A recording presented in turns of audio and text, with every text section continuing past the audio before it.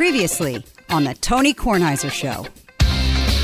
I said, I've been watching this movie Rocket Man In and Out with Elton John. And it just, you always hear that people write these songs in 10 minutes and then, you see Elton John and Bernie Taupin hands him the lyrics and he sits down at the piano. It can't be like that, right? It can't be like that. And he said, no, it is just like that. He said, I know Elton well. I've seen Elton receive the lyrics. Elton sits down at the piano and it is as if he is reading the sheet music. That's how quickly he puts the melody down. The Tony Kornheiser Show is on now. God knows it's not like me to complain. It's just not what I do, right? Michael, I'm not a complainer. How was your weekend? Yeah, it is. The weather here is so miserable. The last 5, 6, 8 weekends, whatever it is, the weekends in January and February, so miserable. Not snow, thankfully, but rain so that there is no lawn. Finn and the guys from Pineapple Landscaping have to come resod everything. And it's not just the dog. It's just that everywhere you step, it's a sponge. And you sink down into your own yard, and then the mud comes up. And if you do have a dog, the dog churns up the mud. It's actually disgusting. And I look forward. Michael, we think there might be about a 4 or 5 day stretch where there would not be rain. Might dry things out. I think there's going to be some rain maybe in a week or so, but I think you're now through the weather that you've been describing. March is supposed to be well over average. It'll dry out, but I show up today and Chessie looked like she'd been rolling in mud. Yeah, hair she's outside. Slicked back. Disgusting. And you don't really attempt to dry her or wash her off. Now she's sitting on the beautiful sofa behind me. Well, it used to be beautiful, and now it's filled with mud.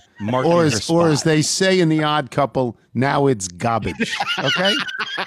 I got a really nice email. It's news you can use from Robert Boster a little while ago, about a week ago, and it gave the 2020 to 2021 Eastern United States seasonal snowfall totals as of 5 p.m. February 21st. That's a week ago. 5 p.m. February 21st. You know what city in America had the most snow? Binghamton, New York. Binghamton had 90.4 inches. Oof. At that point now, how much in of it February. Was that one snowstorm that was caved 40. in the roof? That was 40. Okay. They normally get 59.6 inches. So they're way over. Caribou, Maine was second. Worcester, Mass was third. Buffalo was fourth. Buffalo and Rochester and Syracuse. Buffalo and Rochester get 75 inches a year. Syracuse gets 96 inches a year of snow. Gets more snow than anywhere every single year. And they were 30 inches behind Binghamton. Binghamton, number one with a bullet. I just thought I'd share that with people. Share something else as well. Our friend Pat Forty, now with Sports Illustrated, his daughter Brooke, the swimmer at Stanford. Nigel told me that she was named the Pac-12 Scholar Athlete of the Year. How great is that? That's just and phenomenal. The only better thing would be if she made the Olympic team and there was an Olympics. The television commercials indicate that there will be an Olympics, but those are television commercials because the Olympics is a television show, and you don't know. But isn't that great? Yeah, that kind for of Pat scholastic recognition must make her dad so proud. I mean, there's nothing better, if you're going to be an academic All-American, that's even better than being an All-American, an academic All-American as far as I'm concerned. So good for her. Congratulations to the entire 40 family. And now let me get to something. And I don't know if I'm alone in this. I might be alone in this. I watch the Golden Globes every year, usually because it's incredibly sarcastic compared to other awards. It rips the Hollywood Foreign Press Association, which is like 90 rum-dums who've been here, eating for free for 30 years. It's not a large organization. It's not a large Democratic vote. It's nothing like that. It's a dinner in which actors and actresses get drunk, and the host, especially if it's Ricky Gervais, rips people. I think that was where Ricky Gervais said, I drink as much as the next guy, unless the next guy's Mel Gibson. I just kill him. Ricky Gervais, the funniest guy in the world. And then followed by Sacha Baron Cohen. And if they gave it to him, that would be funny too. They had Tina Fey and Amy Poehler, very funny, consistently funny. The show was unwatchable last night for a variety of reasons. First of all, the opening monologue was a split screen, like me and Wilbon do. except it wasn't nearly as good as what me and Wilbon do. It wasn't, because they insisted on these stupid shots from the back view. In other words, point of view, Amy Poehler, point of view, Tina Fey, talking to 8 people at solitary tables who weren't even actors and actresses, who were masked. They were hospital workers. God bless them for going to the show, but nobody, it looked so small, not even small and intimate. It looked small and bad. And then they gave out awards, and I left after the first award when I realized I hadn't heard of the actor. I hadn't heard of the movie. But it was the best acceptance speech after the technical glitches. There was a technical glitch. The technical glitch that he wasn't even on. He wasn't even on for the first speech he made, and I didn't know who he was. Maybe you've heard of some of the television shows, but maybe not, because they're not on regular television. They're on Netflix or Apple or something like that, which is a different kind of service that you pay for. Or maybe Damian Lillard picked the winners from the Hulu. I don't know, because I didn't stay. I didn't stay because I realized when they name all the movies that they get to award the first guy the best supporting actor role in a movie, I've never heard of the movies of any of them, because this year there were no movies, not in theaters where I'm used to going to movies. I am of that age where the movie experience for me pretty much works like this. I read about a movie that is coming out. I read the review of the movie. If I want to go see the movie, I go to a theater. I don't watch it on television for some protracted period of time while it is still doing box office in the theater. That's my life at my age. I understand if you're in your 20s and 30s or 40s, your life is different. I understand. But that's my life, and I can only explain my own life for doing this show. So if they release these movies on some sort of video service, and I don't have the service, I've never heard of the movies. There's nothing compelling to get me to go to watch the movie in my own house. I don't really like to do that. I like to watch movies in my own house that I haven't seen, that have been out for a year or two and I've heard about, or that I've seen that I like a lot, and then I just stay with them for a long period of time. But when you award the best picture of the year to Nomadland, I don't know what that is. I've never heard of Nomadland. I've no idea what it's about or anything to do with it.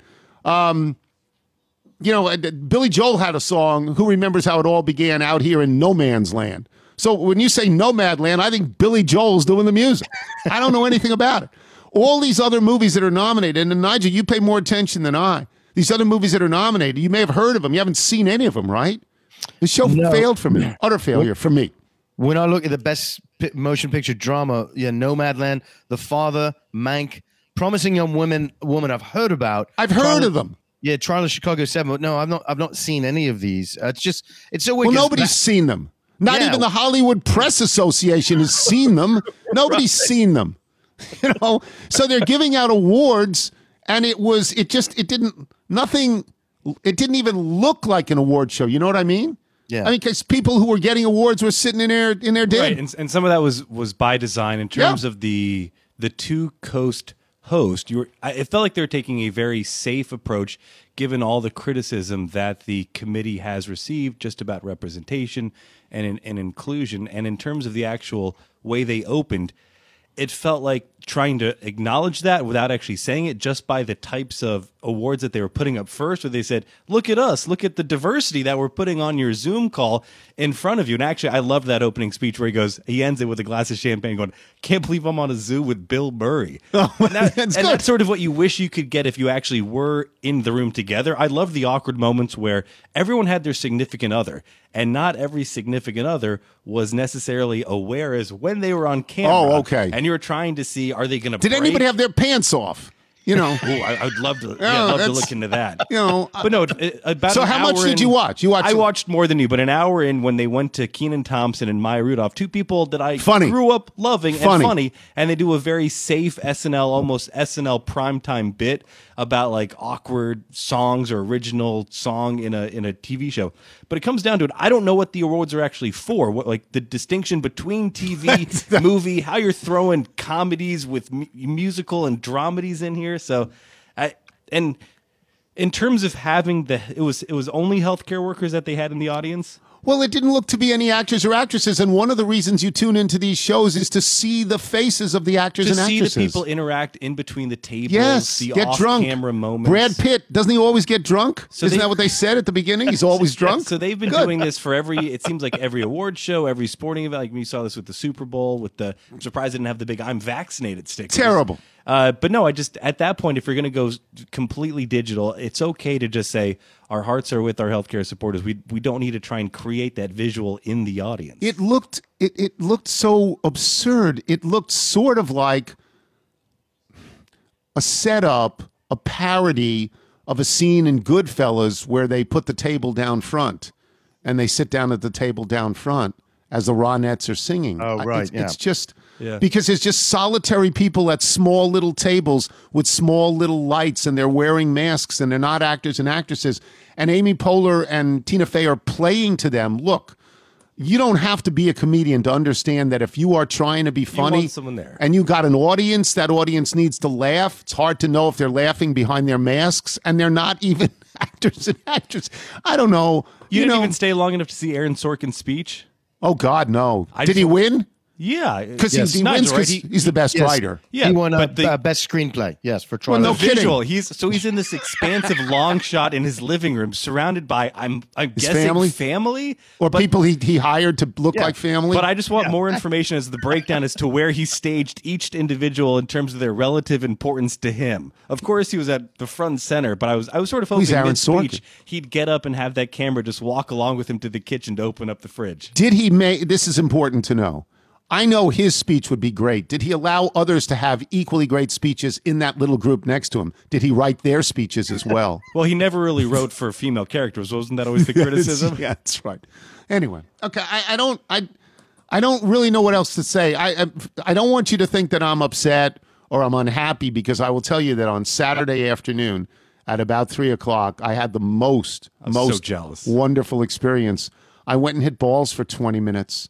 It was just so wonderful. I was outside. There was a break in the terrible, terrible weather. It was actually a small blue sky for a small amount of time.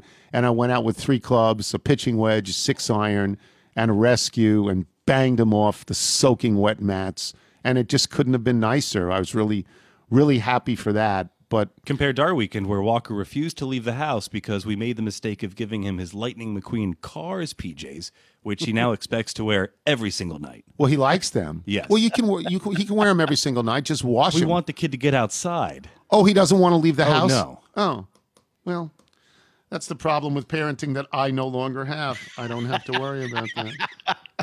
All right, so what we're going to do now is we're going to take a break. Michael Wilbon will join us when we return. He's back at one of his homes, the one in Maryland, and he will join us and we will chat. I'm Tony Kornheiser. This is the Tony Kornheiser Show. I'm going to read the Solo Stove ad now, but very important to this, and I hope that our emailer, Bill Garner of North Potomac, Maryland, doesn't get angry that he's not in the main show. But he writes an email. The title is Solo Stove, and he writes simply this: I bought one, lit it a little while ago for a little outdoor get-together. Awesome. Thanks for the $10, TK. So he used the code, and that is critical. One more. I get this from Jim Hughes at the end of last week. I'm listening to today's pod. This is from Friday, next to the Solo Stove. After 18 at C3 with my son. Good day. It's wonderful. Whether you're camping in the woods or at a backyard get-together, there's nothing like a roaring fire to bring you back to what matters. The things digital distractions and the frenzy of everyday life make too easy to forget. Warmth, brilliance, connection. Those fireside moments ground you in what it means to be a human. That's great. It's just great writing. They want me to tell my Solo Stove story. I don't have one. I don't have a Solo Stove. But if we make it to the Low Country, then I'm going to see it. We are going to light the stove and stare at the moon. Well, that would make me... I hope it's a full moon. It won't be a full moon. It'll be close to I hope it's a masculine child. That'd be very wonderful. Solo Stove creates story-worthy moments. Fireside fumes not included. Stainless steel construction designed to regulate airflow and burn more efficiently. So little smoke, you'll wonder how there's so much fire. And usually where there's smoke, there's fire. I could go into, the Bruce Springsteen song that the Pointer Sisters did, if anybody wants that, later on. No campfire smell on your clothes and hair, and nothing left but ultra-fine ash for easy cleanup. It's easy to light with a few bits of starter. Your fire is blazing in minutes. Take your Solo Stove with you on the road, as Michael did to South Carolina, or set it up on your rooftop or backyard. And Solo Stove is so confident in their products, they give you a lifetime warranty for every purchase. Is Jim Hughes using the Solo Stove that you brought down there? No, he has his already had his own Okay. using the code. Okay, that's so this great. is waiting for us. That's great. Right on the Ocoee River. And here's the code, people. No one needs a reason to gather around the fire. Solo Stove just took away any reason not to, and you can get $10 off, just like Bill Garner did, when you use the promo code TonyK at checkout. Just go to solostove.com, and remember, you get $10 off when you use the promo code TonyK. So what do we advise people? Use the code. You're listening to the Tony Kornheiser Show. This comes from Brett Wiscons, who has done a lot of work that we've been able to play. And he writes, hope all is well. I wanted to share my new single with you. It's called When You Can't Breathe. I'm not going to give a preamble about it. I'll let the song speak for itself. I was moved by what happened to George Floyd last year, and I wrote these lyrics and gave them to my producer and collaborator, Tom Doherty, who wrote the music and the melody. The song will be available everywhere in digital format this Wednesday, but I'd love to give you the exclusive premiere. Thank you. Thank you for all you do for independent musicians. When You Can't Breathe, a song with politics at the root of it, and you can listen to it at the end of this podcast without me talking over it. Michael Wilbon joins us now, and I'm sure there are things that we will talk about on television today on PTI, and we may not even talk about what I'm going to mention at all. We may not, because it is niche programming. But it was so nice to see so many golfers dressed in red shirts and black pants, which Tiger has done forever on a Sunday. I don't know when he started it. I don't know if it was when he entered the tour, but it was certainly early on. Red and black on Sunday, the winning colors in the history of golf. What did you think when you saw that? I was moved by it, especially certain people. I mean, you knew Rory was going to do it. You know, he's a Nike guy, and he and Tiger are very close. And I figured Finau would do it, and Patrick Reed does it anyway. He does it anyway. Patrick Reed does it anyway. And so, yeah. But when there were other people that, did it or observed Tiger and tried to pay respects in another way. Billy Horschel had TW on his cap. Yes, he did that in hand stenciling. Yes, that was I thought really cool. And how about Phil Mickelson? Yes, not the greatest of pals in the world, but yes. Well, but they've become that. And and Annika Sorenstam in the women's tournament, which wasn't even televised, which really pissed me off. But yeah. How about his first caddy, Fluff Cowan? Had it. Sure. Yeah. It was moving. It was moving, and I was a golf wonk yesterday. I didn't get roused here until like 11, and it was already on the Golf Channel, and then of course the coverage moved to NBC later in the day. But it was just moving, and look, there's no secret as to what Tiger means to the sport, to sport, period, but to that sport. And the people who, their purses, I mean, all you got to do is go back.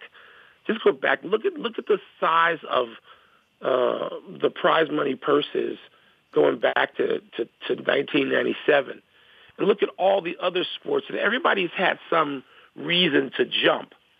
But golf, man, I mean, it's just amazing, and it's directly attributable to Eldrick Woods. Nobody else, nothing else, just Tiger. Go ahead. They miss him, and they should have done. Not they should have worn. That was, I don't want to say extreme. It was respectful. The winner of the tournament was Colin Morikawa, who joined Tiger as the two youngest people ever to have won multiple times on the PGA Tour and to have won a major. Colin Morikawa, who is, a minority player on the tour, as Tiger is a minority player on the tour. Colin Morikawa made a speech, some of which I saw this morning, in which he's 21. 24. He's a baby. He's a kid. Yeah. He thanked Tiger and said, "You can't thank this guy enough. We're happy he's alive, and I want to thank him. Yes, and he got emotional. that was I watched moving. it live. It was unbelievably moving. Yes. It really was. Yeah. Yeah, and he just looked right into the camera and said, you always think you're never going to say this. I'm going to say this. And looks right into the camera and has such poise. He has such a presence, Colin Morikawa. I root for him, specifically him. Oh, he won that tournament. I mean, he didn't need him back in. He won the tournament, and I believe if there was any one shot he won it on, it was a par save on 11, about a 12-foot putt that he put right in the heart. And after that, he was fine all the way through. Whoever came near him, he was the best golfer out there. Didn't you think? He was a totally deserving win. Listen, but I root for him. Not, I don't mean just yesterday. I mean, I root for him. He seems like the kind of guy that I want to root for. Just an uncommon decency and poise and manner that appeals to me. I love him. I haven't met him. I'm supposed to soon, but I can't wait. Oh, really? I mean, he just seems like he's so composed.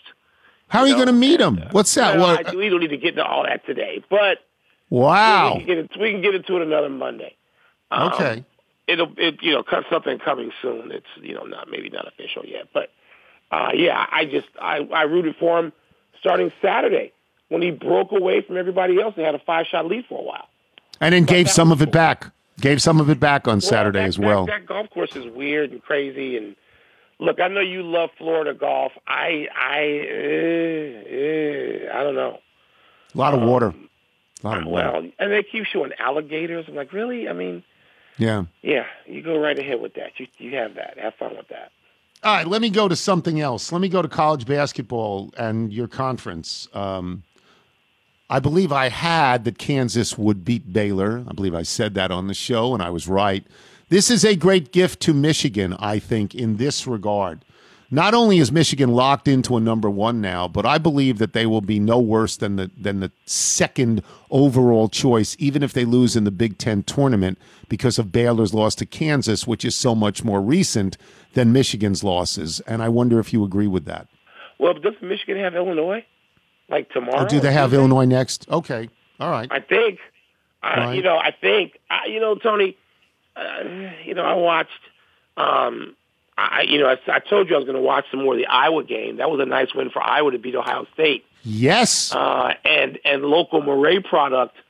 Luka Garza. Luka Garza, who, by the way, is just, Tony, he may be the biggest subject of any single player in college basketball. Because he is a great college basketball player. This is somewhat reminiscent, of Christian Laettner in that Laettner was decorated. Laettner was accomplished because he won, twice. And even though you could see he wasn't going to be the player that Grant Hill was going to be, he was the guy on those teams. And Luka Garza, Tony, he was like 11 of 15. 24 points, 12 rebounds, and I watch him and sort of root for him. He's local. And then immediately, during the text chains, people start, hey, how good is this kid? Is he going to be a good pro? What's his deal with the NBA? It's sort of a natural thing. He's 6'11 and a half, 255 pounds. He's a moose, and he can move a little bit. He can shoot it. He has skill. Yet, I started looking up last night because Matthew and I, and Neville was here. We sit around talking about this stuff, and it said that I was looking up scouting reports, and there were scouting reports that said he is a middle to late first-round draft pick, maybe second round. And you're like, whoa, second round? Are you kidding me?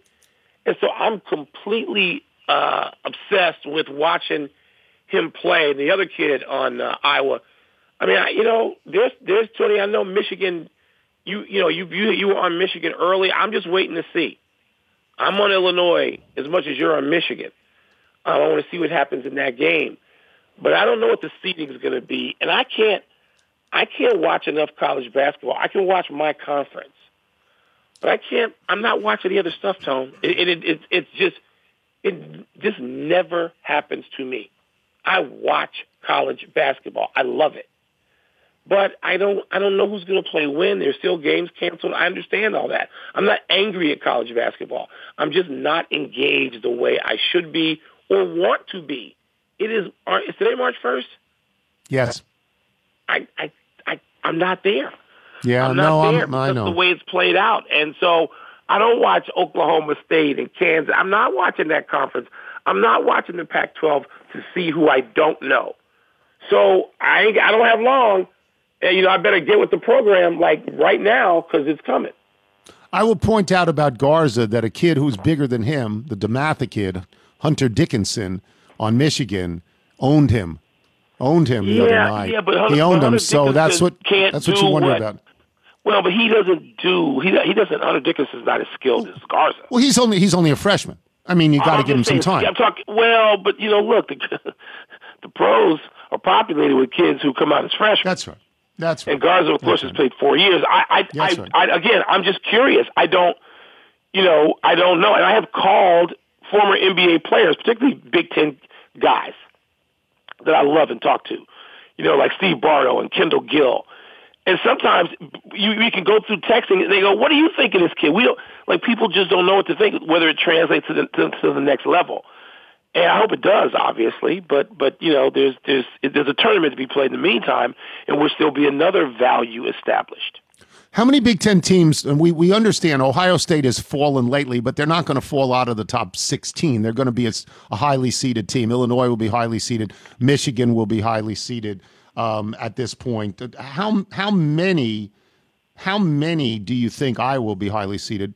Overall, will you get as many as 8? We get 8? 8 or 9. 6? Really? No.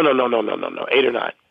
We get Maryland? It sounds like, just from looking at, I mean. Maryland beat Michigan State, yeah. Maryland beat Michigan State yesterday. Michigan State may not. I mean, they put on a little rush to climb back in. Maybe 8, but again, Tony, this tournament could be a bloodletting. People can beat people. I mean, could Michigan State win the Big Ten tournament? Yes, they could. Yeah, they could.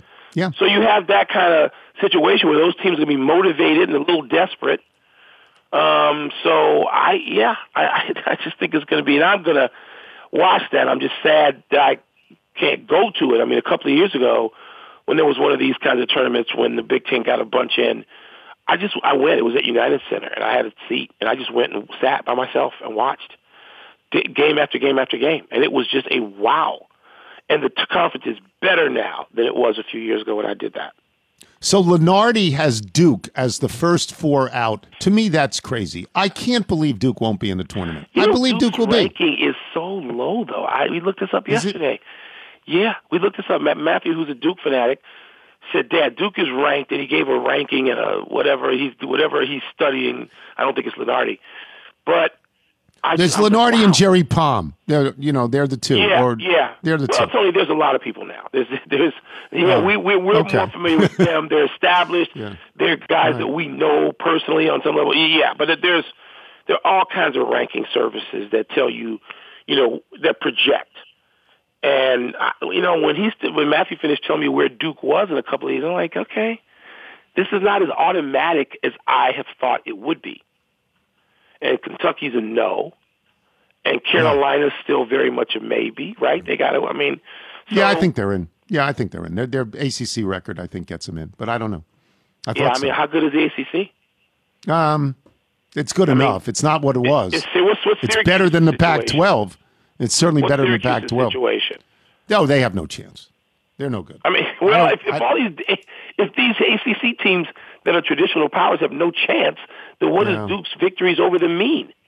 So let me shift gears on one thing, because you've had a couple of days, and I don't know if you've done this. I don't know if you've called people in Chicago, but often you do.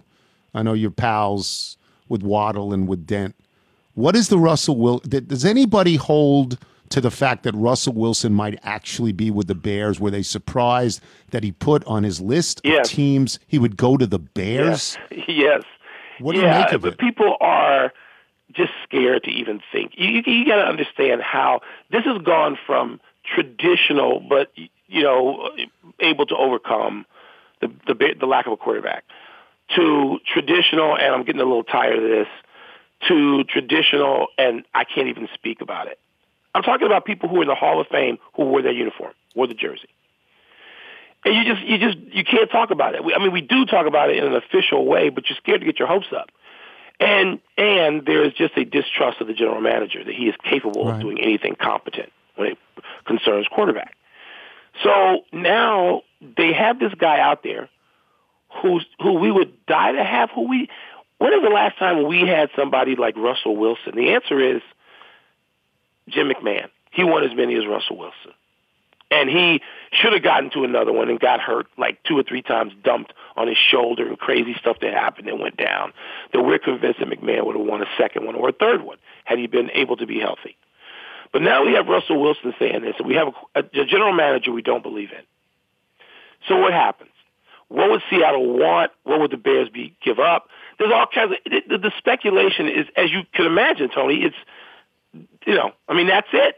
It's a bigger story than the White Sox, and the White Sox look to have one of the 5 best teams in baseball in spring training now, which is on. And, it's surpassed everything. The Bulls were tied for 5th like 1 game ago. But this story about Russell Wilson is taking everything. And yes, I'm on Chicago radio with Wall and Sylvie every Wednesday, and sometimes additionally, which may be the case now because you have this story hanging out there that Russell Wilson names 4 teams. And by the way, if Russell Wilson comes to Chicago and does something like lead the Bears to the Super Bowl, they'll build a statue to him for outside Soldier Field for 1 season. And we don't know. We don't know. There's talk about giving up Khalil Mack. Would Seattle want Khalil Mack? There's talk about giving up Roquan Smith, who is I think he might have led the league in tackles last year. And so you have this thing that there's a desperation about the quarterback situation I've never seen. So, Tony, one thing you don't realize is Eric Reinholm and I, especially up through the Super Bowl, even though the Bears weren't still playing, Eric and I will look up famous games the Bears have played in our lives. So this goes back, for me following the Bears 55 years, for Eric following the Bears 47, 48 years, which we're going back over a half a century between the two of us. And we will look up famous performances, and Eric will say, okay, let's look up Bob Avellini, the game that Walter Payton ran for 275 yards and beat the Vikings 13-10, just for an example. And Eric will just start laughing because we were kids. And we'll say, okay, what do you think he was? And Avellini was 7 for 21 for 81 yards and 4 interceptions. Something like that. Not as productive as he would have hoped. Tony, they're playoff games where we go, okay, what do you think? What do you think Avellini was in the Bears' 1975 playoff game when Peyton went, 42 carries for 200 yards? What do you think he was? And the numbers are such that you start laughing. The Washington football team knows nothing of anything this putrid. Most franchises don't. So that's what we have. And if Russell Wilson could just come, even if he did a drive-by, if he said, you know what, trade the whole team to me for 1 season, I'll come. We'd say, yeah, maybe. So that's what you ask what that story is. Yeah, that's a big story. Is. Yeah. All right, I'll talk to you later. All right, Tom. Michael Wilbon, boys and girls. We will take a break. When we come back, Steve Sands will join us, and we will talk about Tiger. I am Tony Kornheiser. You're listening to The Tony Kornheiser Show. Now at the new month, we can start actually looking forward to spring. Yes. And I'm excited to announce that Sunday Lawn Care is back. They want me to talk about any home projects that Liz and I have been working on as winter draws to a close. And we've just finished some new cabinets in our walkout little garage. So try and take care of all those strollers on the ground along with open blades and our Sunday Lawn Care products. Now it'll be easier to get it out and get it on the lawn. You are a subscriber. Yeah. Okay. I just we wanna make started sure. we started last spring, and you could see the difference immediately. So we're excited to get ahead of it now that spring's here. I know. The last thing anyone needs is another complicated or toxic lawn product. It's not that. Sunday isn't just another lawn care product. It's a customized lawn plan that works with nature. Actually, you just go to their website, you type in your address, and they will do a free lawn analysis for you right then and there. And what's so great is as they do this for you, what I loved when I first did it is just they actually put my lawn in terms of a tennis court, which was just a great little put down, and I was excited to get on board to know that my lawn, which I was going to invest so much like time Wimbledon? in, the grass service of Wimbledon. Okay, yeah, great. no, center court is not, I believe, half the size of an official court. Maybe I'm on one of the kids' secondary courts in the background. Okay. This was actually my first time getting serious about lawn care, and one of the reasons I was looking forward to it is the year before, I made the mistake of putting out a big bag of something, and when we came back from a weekend away, I had burned the majority of our lawn. I'm not embarrassed to admit that the real reason I want this is to try and make my neighbors jealous. Actually, when I first put this down, and one of my neighbors who used to listen to the show heard about that, he saw my lawn and actually moved away. So now I've got a new neighbor to try and get this going. All right. So Sunday explains exactly what you get and why. What's so great is they give you a little list as to when to apply the first dressing, and all you have to do is attach this to your hose, turn it on. It takes less than 15 minutes, and they'll give you the time frame as to when to do the second round of that. Because again, they give you a bag, and all you have to do is water, and this doesn't take up your entire day, less than 15 minutes, and it really, really works. Let Sunday take the guesswork out of growing a greener, more beautiful lawn this spring. Visit getsunday.com/Tony to get $20 off your custom lawn plan at checkout. That's $20 off your custom plan at getsunday.com/Tony. Use the code, people. Use the code. Good read, Michael. Thanks, Dad. You're listening to The Tony Kornheiser Show. The Tony Kornheiser Show. This comes from Glenn Burgitz and Alan Green, who are the members of Norwegian Soft Kitten. And Glenn writes, the first place to ever play Norwegian Soft Kitten was the Tony Kornheiser Show. We used that fact in contacting radio stations across North America about our first single, Ohio Dreams, which you played. We ended up picking up airplay on stations across the U.S. and Canada. So thanks a million for getting the ball rolling for us. We've now released a second single, Expensive Hobby, from our album. If you're interested in giving it a listen and considering it for the show, here's the link to our media page. Of course we are. It's lovely. Michael, if people like Norwegian Soft Kitten or Brett Wiskens, who played this in earlier, if they want to send their original music, how do they do it? Send us your music by emailing it to jingles@TonyKornheiserShow.com. And you can, by the way, you can listen to this in its entirety without me babbling at some point. All right. Steve Sands joins us now. He was at the golf tournament yesterday in Florida, in Bradenton, Florida, at the concession. He was not out in California when Tiger had his accident, but you're in the golf world. And so we want to devote ourselves a little bit to Tiger here. Wilbon and I talked about this during his segment. The players, the range in age of players, including Phil Mickelson and Annika Sorenstam, who wore red and black yesterday at a variety of venues. What did you make of that, Steve? Oh, it was an incredible tribute, I thought, to, look, most of the people who play golf now at the highest level, whether it's an LPGA Tour player or a PGA Tour player, Tony, they probably had Tiger posters on their wall. He was their hero. Yeah. He was the icon. He was the inspiration for them to go into golf as opposed to perhaps other sports or do other things in life. And I thought it was really touching. I thought it was really nice. And I think it's important to remember you're not honoring somebody. He did not pass away. He was in a car accident. I think it was a nice tribute. I think it was something that was nice to have Tiger understand that they were thinking about him while they were competing. And I thought it was the correct gesture as well. He is always in that Sunday red and black pants, and I thought it was really cool for them to do it, and I thought it was all very cool for all of them to acknowledge that they were going to do it and why they did it. Not all Nike guys. Phil Mickelson, not a Nike guy, and Phil Mickelson, a rival. When Phil did it, I thought that was great. What did you think of that? I thought that was awesome. I mean, Phil is the one who has gotten him beaten up the most by Tiger in his career. He's the second best player of his generation. And the only reason he's not the first is because he happened to be born around the Tiger era.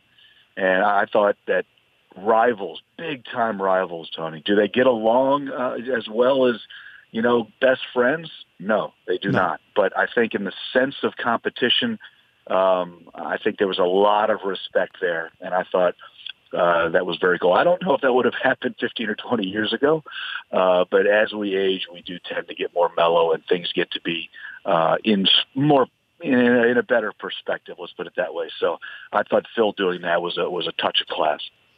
You are in the golf world. I imagine that the conversation of Tiger is great as people wonder about him. To the best of your knowledge from the NBC people, what is his condition now physically? Well, I think I don't know his exact condition, but I do know that he is recovering well. He was stable enough to move from one hospital to Cedars-Sinai, which is where in Southern California, which is where you want to be in a situation that he is in. Look, he has multiple fractures. He has severe injuries to his lower legs. And from what I understand from people who I know in that field, as far as the orthopedic surgeon field, the ankle is perhaps the biggest issue. As long as people are making it analogous to the Alex Smith injuries. Yes. And they are.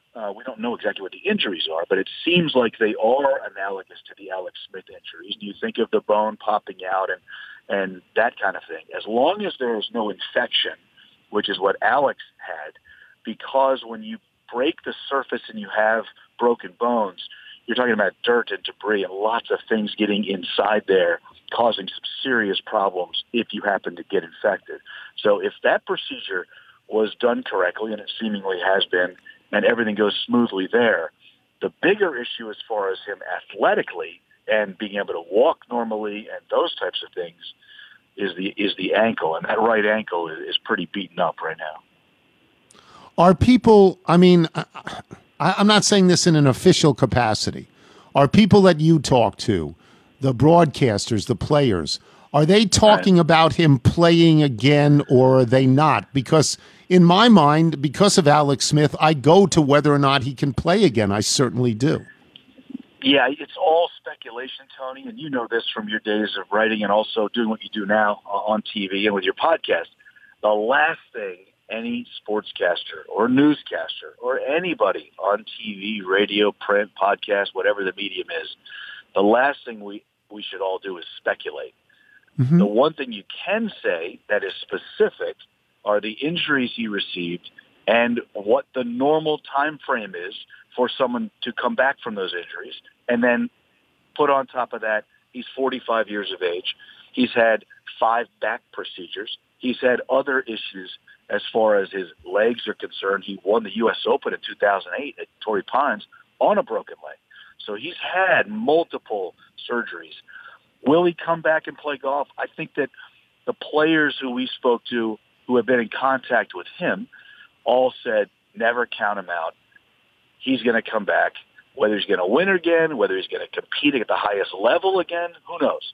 But you will see him play in a PGA Tour event, in a major championship again, is what they all say. And it's hard to not think that way. He is a supremely conditioned athlete who has the mind of someone as tough as any athlete we know of, and he has come back from so many things, personal, professional, and also injury-wise. So if I had to put my money on whether he ever puts peg in the ground at a PGA Tour event or a major championship again, I would say yes.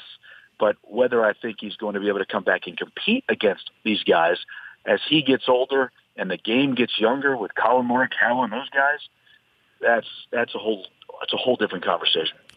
Thank you for mentioning his back, which nobody has talked about. The impact of that crash on his back, which has been so problematic for him. Nobody mentions that. They talk about injuries to his legs, but we don't know, and he may not even know given, if he's sitting down all the time. I mean, I don't know what his physical posture is, but he may not know if this affected his back, right?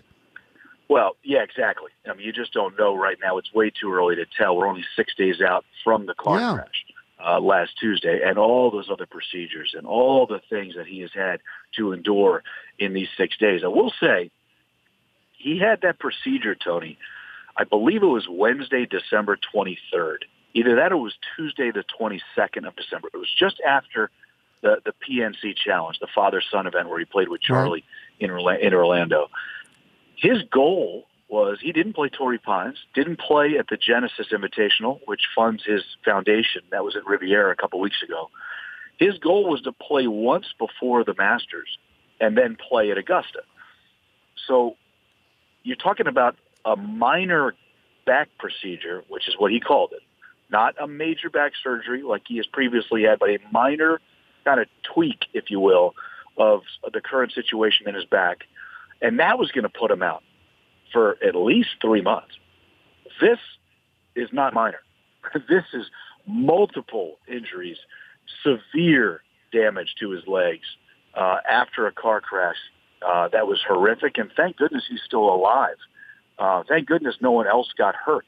You can say thank goodness to a lot of things in that situation. So if he was only going to be out if he was going to be out for 3 months or so for a minor back procedure, well, how long are you going to be out for something like that? It's not correct to speculate by any means, but I think he's going to be out for a while based on just 3 months for a minor back surgery, and now you have major surgery done to your legs, which are every bit as important to the golf swing and the way he goes about his business professionally and athletically as he does with his back.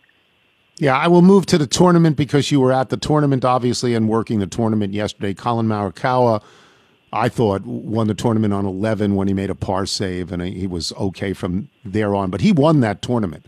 He played well enough to win on a Sunday and kept the challengers at bay.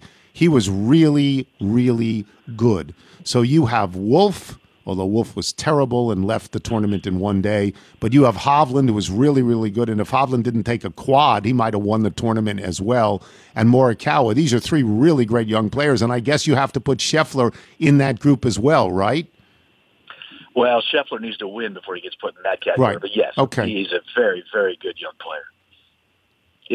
I'll tell you where I thought Morikawa, now he didn't win it on the first hole, but I was in the booth with Nota Begay early for the first 2.5 hours, and when the guys all started.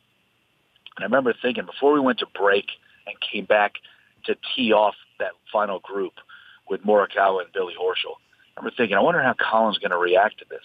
Now, he's a major champion. He's won 2 other PGA Tour events. He's playing only in his 3rd World Golf Championship event. 47 of the top 50 players in the world are here. It's a couple of shot lead, and I understand he's got a 2-shot lead, and that's nice. But it's the first time in his career he's ever had a 54-hole lead by himself. Doesn't matter what the event is, but tack on all those things I just said, there's a lot of pressure there. So he doesn't hit a good tee shot, doesn't hit a good second shot, hits a good third, and then has a knee knocker for par. If he misses that par putt at the first, who knows how squirrely it gets with a kid who's in that situation basically for the very first time. He made that putt. I remember Noda looking at me when we went to commercial after that and said, that was a money 4 at the first. If he gets a 5 there, you're letting a lot of people in. And he made that 4 after not playing the hole very well. So that showed a lot of moxie, a lot of mental strength from Colin, who is a great kid, Tony, and man, can he play. Wow. Well, Wilbon was saying before how much he loved the kid. And the kid, what he said about Tiger was so good. It was just good. Wasn't it? I mean, that was a big deal, the Tiger stuff. He was, I'll tell you something interesting, and this has happened to you, I'm sure, thousands of times, Tony. But so you're on live TV, and you do your interview, and then you kind of walk away. And you're thinking, wow, that was an emotional interview. I didn't think it was going to get that emotional. He cried there because he talked about his grandfather yeah. passing away a month ago, not because of the whole Tiger thing. And it was a build-up to that. I didn't realize he was going to go there with the grandfather thing. So he gets upset. He kind of walks away, wipes his eyes, and kind of looks at me. We're off camera, and he kind of looks at me. He goes, "Dude, you made me cry." I'm like, I didn't mean to, man. I was just asking a question. I go, I didn't know you were going to go there with your grandfather. He goes, "Yeah." He goes, "That really got me choked up." And he goes, "I was thinking about him all day long." I said, "It's amazing to me." And then he walked away, and I said, "Congratulations." And he walked away. You know what's amazing to me, Tony? The best athletes in the world, doesn't matter whether it's an individual sport or it's a team sport, they have the ability to compartmentalize and to kind of ease their way through the competition, whatever the sport may be. For him to be sitting there trying to win an event like that in a tight race, then he stretches it out a little bit coming down the stretch there. You talked about the 11th hole, has that 3-shot lead, and he's sitting there thinking about his grandfather the whole time while trying to finish off a big win on the PGA Tour. It's impressive. He's only 24 years of age, Tony. He is a really, really impressive young man. That made him millions of fans, by the way. What he said about Tiger and his grandfather made him millions of fans. So if you made him cry, you helped him. I mean, people like him. No, people like him. People like him as a result of that. It's human. There's no question people like him. It's human. And you know what that message he said is so true, Tony? It's one thing to, give a eulogy and say all these great things when someone is no longer alive. Do it when they're alive. Say thank you. Say I love you. Tell someone how you feel while they're alive. It's way more impactful than it is when you're just saying it in a eulogy. And he's only 24 years of age, and he's saying those kinds of things, Tony. That's big boy stuff. That's grown-up stuff. So good for him. His message was loud and clear. I hope everybody got a chance to hear it. It was very touching. I thought what he said was 100% correct. Yeah. Thank you, Steve. We'll talk to you soon. Thank you. Can I spend 30 seconds on something, Tony? You got to go. Yes. No. Go ahead. All right. You had 2 children. They got their driver's licenses. All right. Yes. Our youngest just got his driver's license. All right. A couple weeks ago. Right. We live in a tan house. Okay. It just sits there. It's a tan house. The house doesn't move. Cars move, people move, the dog moves, but the house just sits there. Just as you called this morning to come on your show, our youngest son came running back in the house. "Mom, Dad." Oh, boy. We go back out. We are now 3 for 3 in the Sands house. He hit the house. All three of our sons have backed out of the garage and hit the house. 3 for 3. Ryan, Scott, and Eric. 3 for 3, Tony. That is why car insurance for young teenage boys is so expensive. It's a tan house that doesn't move. Don't hit the house. Don't hit the house. And I'm supposed to sit there and just be very calm and say, yeah, it's okay. That's why we have insurance. No, don't hit the house, fellas. That's all. That's all. Steve Sands, boys and girls, thank you. Give our best to Val, or Vicky, as the president called her. Give Vicky our best. Table with Uncle Benny. My goodness. Right. Steve Sands, kids. We'll take a break. We will come back. We'll do email and a jingle when we return. I'm Tony Kornheiser. It's a great story. This is the Tony Kornheiser Show. Tony Kornheiser Show. This is the Michelob Ultra read. In sports, if you think joy only happens after you win, think again. Look at the world's most successful athletes. They don't spend all their days grinding away. They take the time to enjoy themselves, like having a Michelob Ultra with friends, because they know that happiness is the key to winning and that joy is the whole game, not just the end game. In my life as a sports writer and somebody on television, I can think of 2 teams that exemplified this more than others. And I don't want you to get the wrong impression, because to be a professional athlete means you have to work very, very hard at it. You're in an extraordinarily narrow slice of accomplishment when you reach the pros. But having fun is important as well. I would give you 2. I would give you the 2019 Nats, who every time they hit a home run, danced in the dugout. And when they danced in the dugout, the camera stayed on them. And it made all of us who rooted for the team very happy. And there was a sidebar to that. if Adam Eaton or Howie Kendrick were involved in a play that resulted in a run. They sat next to each other on the bench, and they did a power shift as if they were driving a car. And that, too, gave them great joy and gave us as viewers great joy. The obvious other example is the 85 Bears, maybe the greatest single-season team in the NFL, when they put together the Super Bowl shuffle. And everyone went, oh, my God, you can't do that. That's going to jinx you. You got to keep your nose to the grindstone. But no, they were the best team ever. They went through the playoffs something like 91-10. And even Wilbon knows how good they were, and I don't get angry when he says it. So that is the great joy that you can take from sports. Michelob Ultra. 95 calories, 2.6 grams of carbs. It's only worth it if you enjoy it. You're listening to The Tony Kornheiser Show. Here comes Tony's mailbag, got your email, faxes, and notes. Here comes Tony's mailbag, gonna read some for all you folks. Hey, Tony! Come on! Hey, Tony! Read that mail now, baby. Hot Pink Hangover. I love that. It always reminds me of 10 Things I Hate About You. Really? Yeah. The movie? It just seems like a high school scene. I like it. All right, do the Bethesda Bagel ad, please, Nigel. Bethesda Bagels, we love them. You will as well. Just go to BethesdaBagels.com for the location in the DC area nearest you. Then pop on in, and you will be thrilled. Nigel is quoting Elton John today. Captain Fantastic, raised and regimented, hardly a hero, just someone his mother might know. Very clearly a case for cornflakes and classics. 2 teas both with sugar, please, in the back of an alley. Thanks to our guests today, Michael Wilbon, Steve Sands. Thanks to our sponsors, Solo Stove, Sunday, Michelob Ultra Pure Gold. Remember that you can listen to us on Apple Podcasts, Spotify, Google Play, radio.com. If you get the show through iTunes, please leave us a review from John Lyle with DC Water, who has helped me before. I was filled with dread even before I hit play on Friday's podcast. Mr. Tony is complaining about his water bill again. In fact, the entire show is titled The Water Bill. This can't be good. But wait, what's that? It's not us. He's directing his venom at a different utility, the one that provides water to one of his other homes, apparently even when he's not there. Whew! I feel your pain, Rehoboth Beach. I tried to call to warn you, but I got your machine. From Dale Talbert. I heard on your show the other day of your love for Larry Brown, and since he went to UNC, your attention to Tar Heel basketball. I'm working on a book that Larry Brown is going to write the foreword for concerning a history of North Carolina basketball. Will you be interested in me sending you a portion of the book and maybe having you comment on it? That would be great. Dale Talbert. Dale, if you're listening, I'd love to see what Larry writes. I never thought of Larry as a writer. You know what I'm saying? I'd like to see that.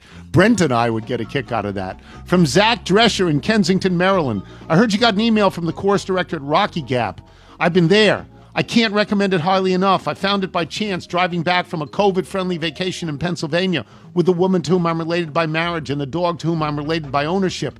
The lake was a gorgeous shade of blue, framed by dramatic mountains and abundant forests. The benches and tables were clean, the walking path was scenic, and there was even a playground where Bootsy and the Hammer could run wild. This is the part where I confess I did not set foot in either the casino or the golf course. In fact, we bypassed the resort altogether and made for the Maryland State Park next door. You see, us littles don't have ESPN salaries to gamble away or complimentary payday bars to eat on the 8th tee. No, it's the simple life for us. Tying suitcases to the roof rack of our Subaru hybrids and dropping change in the collection box to park by the water and eat lunches we made for ourselves that morning. Tuna salad, extra mayo. From Travis Menifee in Chesapeake, Virginia. Thank you, Michael, for your reference to the Tennyson poem Ulysses. It is wonderful to have such a bright individual instantly express themselves by using the words of another. In today's pandemic world, I find myself at home teaching, guiding my children as they, the boys aged 9 and 7, 3rd and 1st grade, learn remotely. On many occasions in the past year, I have frustrated myself with attempting to answer the age-old question of why does any of this school stuff matter? Your ability to make the connection of Ulysses and Tiger brought a deeper understanding to the conversation, both reflection and the future. Who he is to himself and who he is to the rest of the world. My 3rd grader had just been introduced to poetry. He's been struggling with why a poem means more and doesn't say just what it means. Your connection between the real and the contrived Wednesday was excellent timing for me. I do not know if my son will remember the 30 seconds I played for him of you speaking about Ulysses. I do know it gave me a way to show how to apply what we learn in school, even poetry, in life and in conversation. And P.S. Hi, Jonathan. That's Travis's brother. Thank you for being part of the connective tissue. It's a lovely email. Wow. I thought you'd Can't believe that's serious. From Nick Cadillac in St. Clairsville, Ohio. After hearing Michael quote from Ulysses, it's just to bring you down a little bit. Thank you. I immediately thought of the great Alan Sherman song, Hello Mudder, Hello Fodder.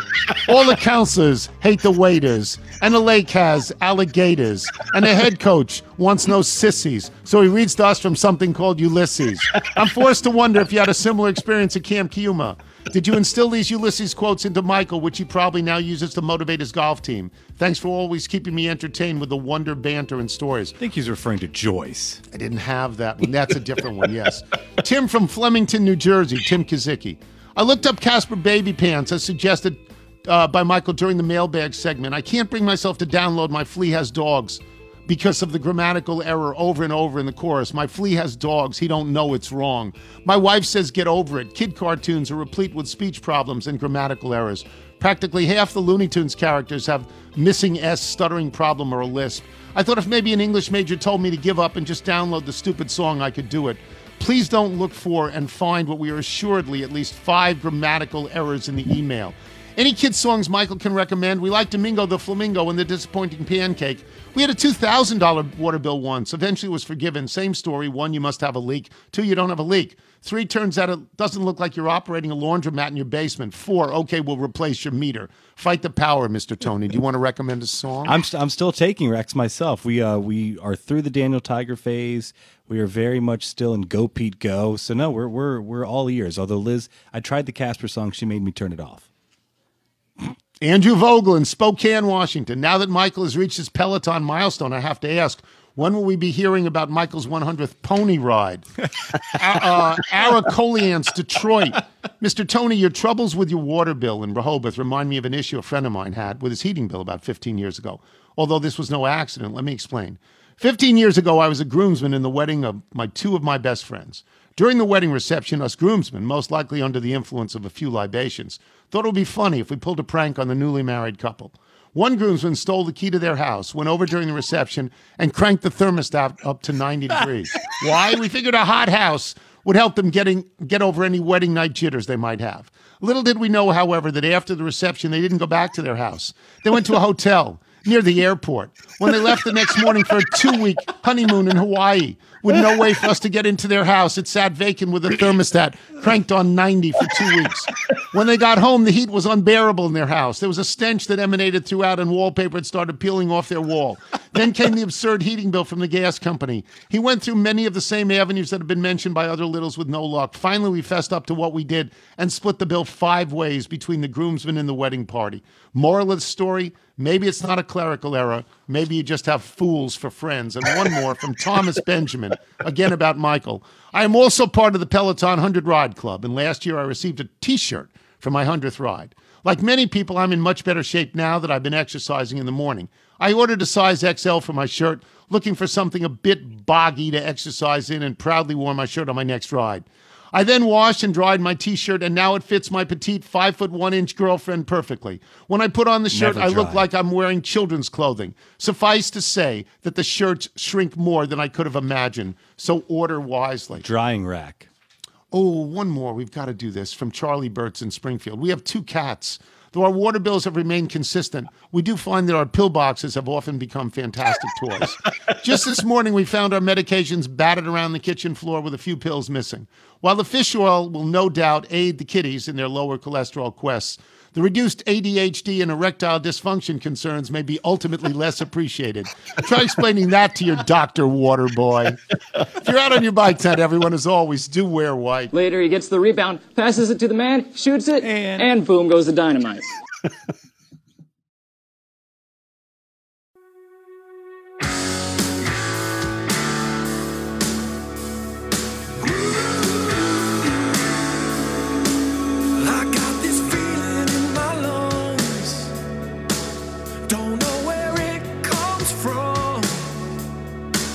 I got this feeling all locked up from the years of punishment.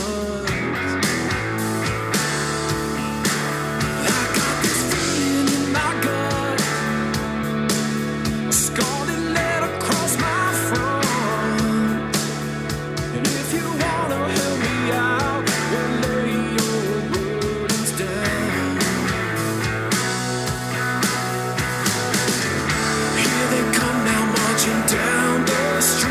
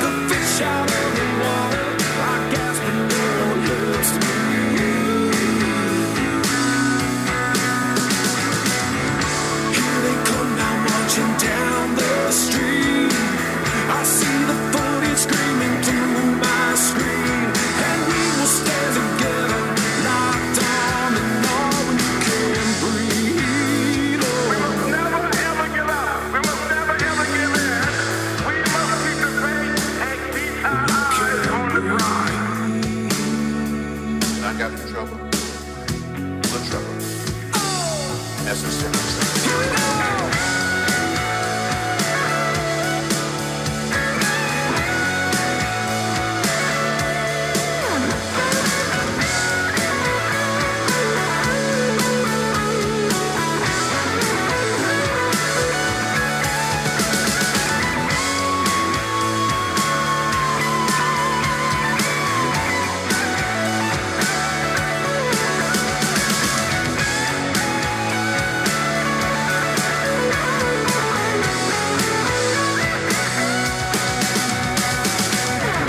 Here they come now marching down the street. I see the 40 screaming through my screen. And we will stand together, locked arm in arm. You can't breathe. Oh, just like our brothers from past centuries. We hear their voices crying, let freedom ring. The time has finally come to raise our voices and sing. You can't breathe.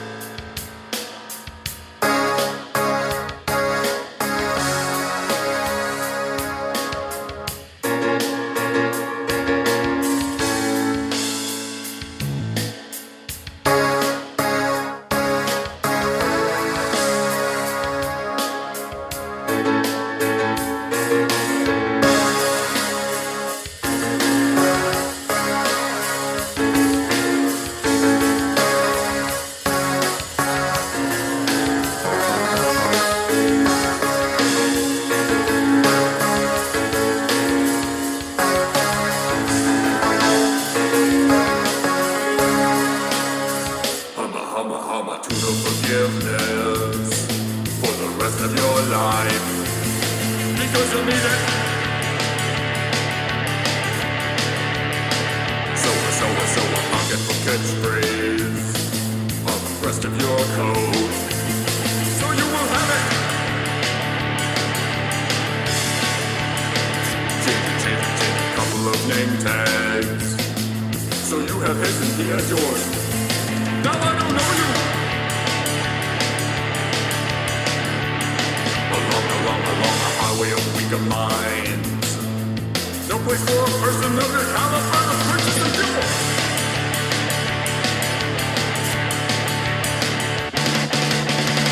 You introduced me to one expensive hobby after another. I get seduced by one expensive hobby after another. Perpetual and costly, I'm not sure that I will recover. You introduced me to one expensive hobby after another.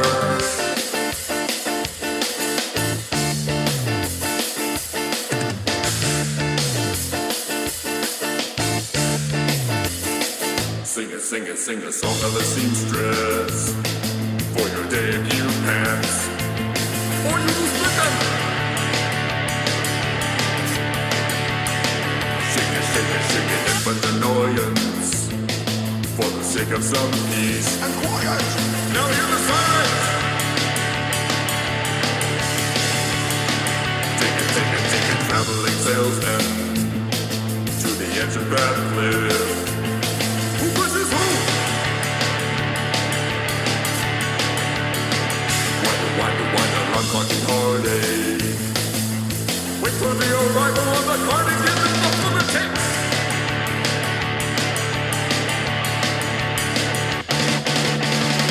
Emancipation of that harder stash of disposable income. It's a disease, a curse, a habit I cannot refrain from. Control is too far gone, I'm drowning in collectible clutter.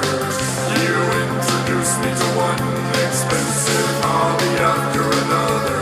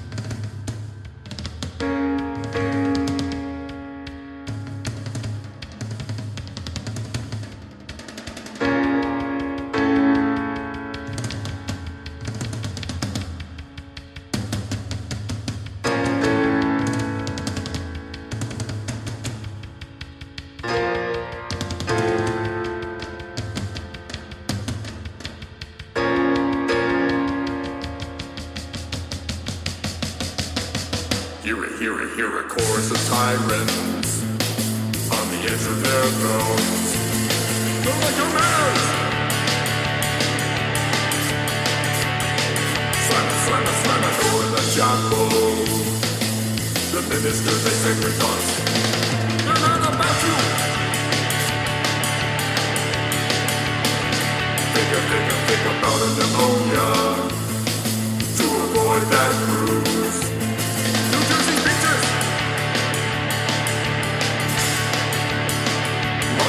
Marching on the credit jazz rehearsal. Who's parading? Who's spectating? Someone bring this back to an end!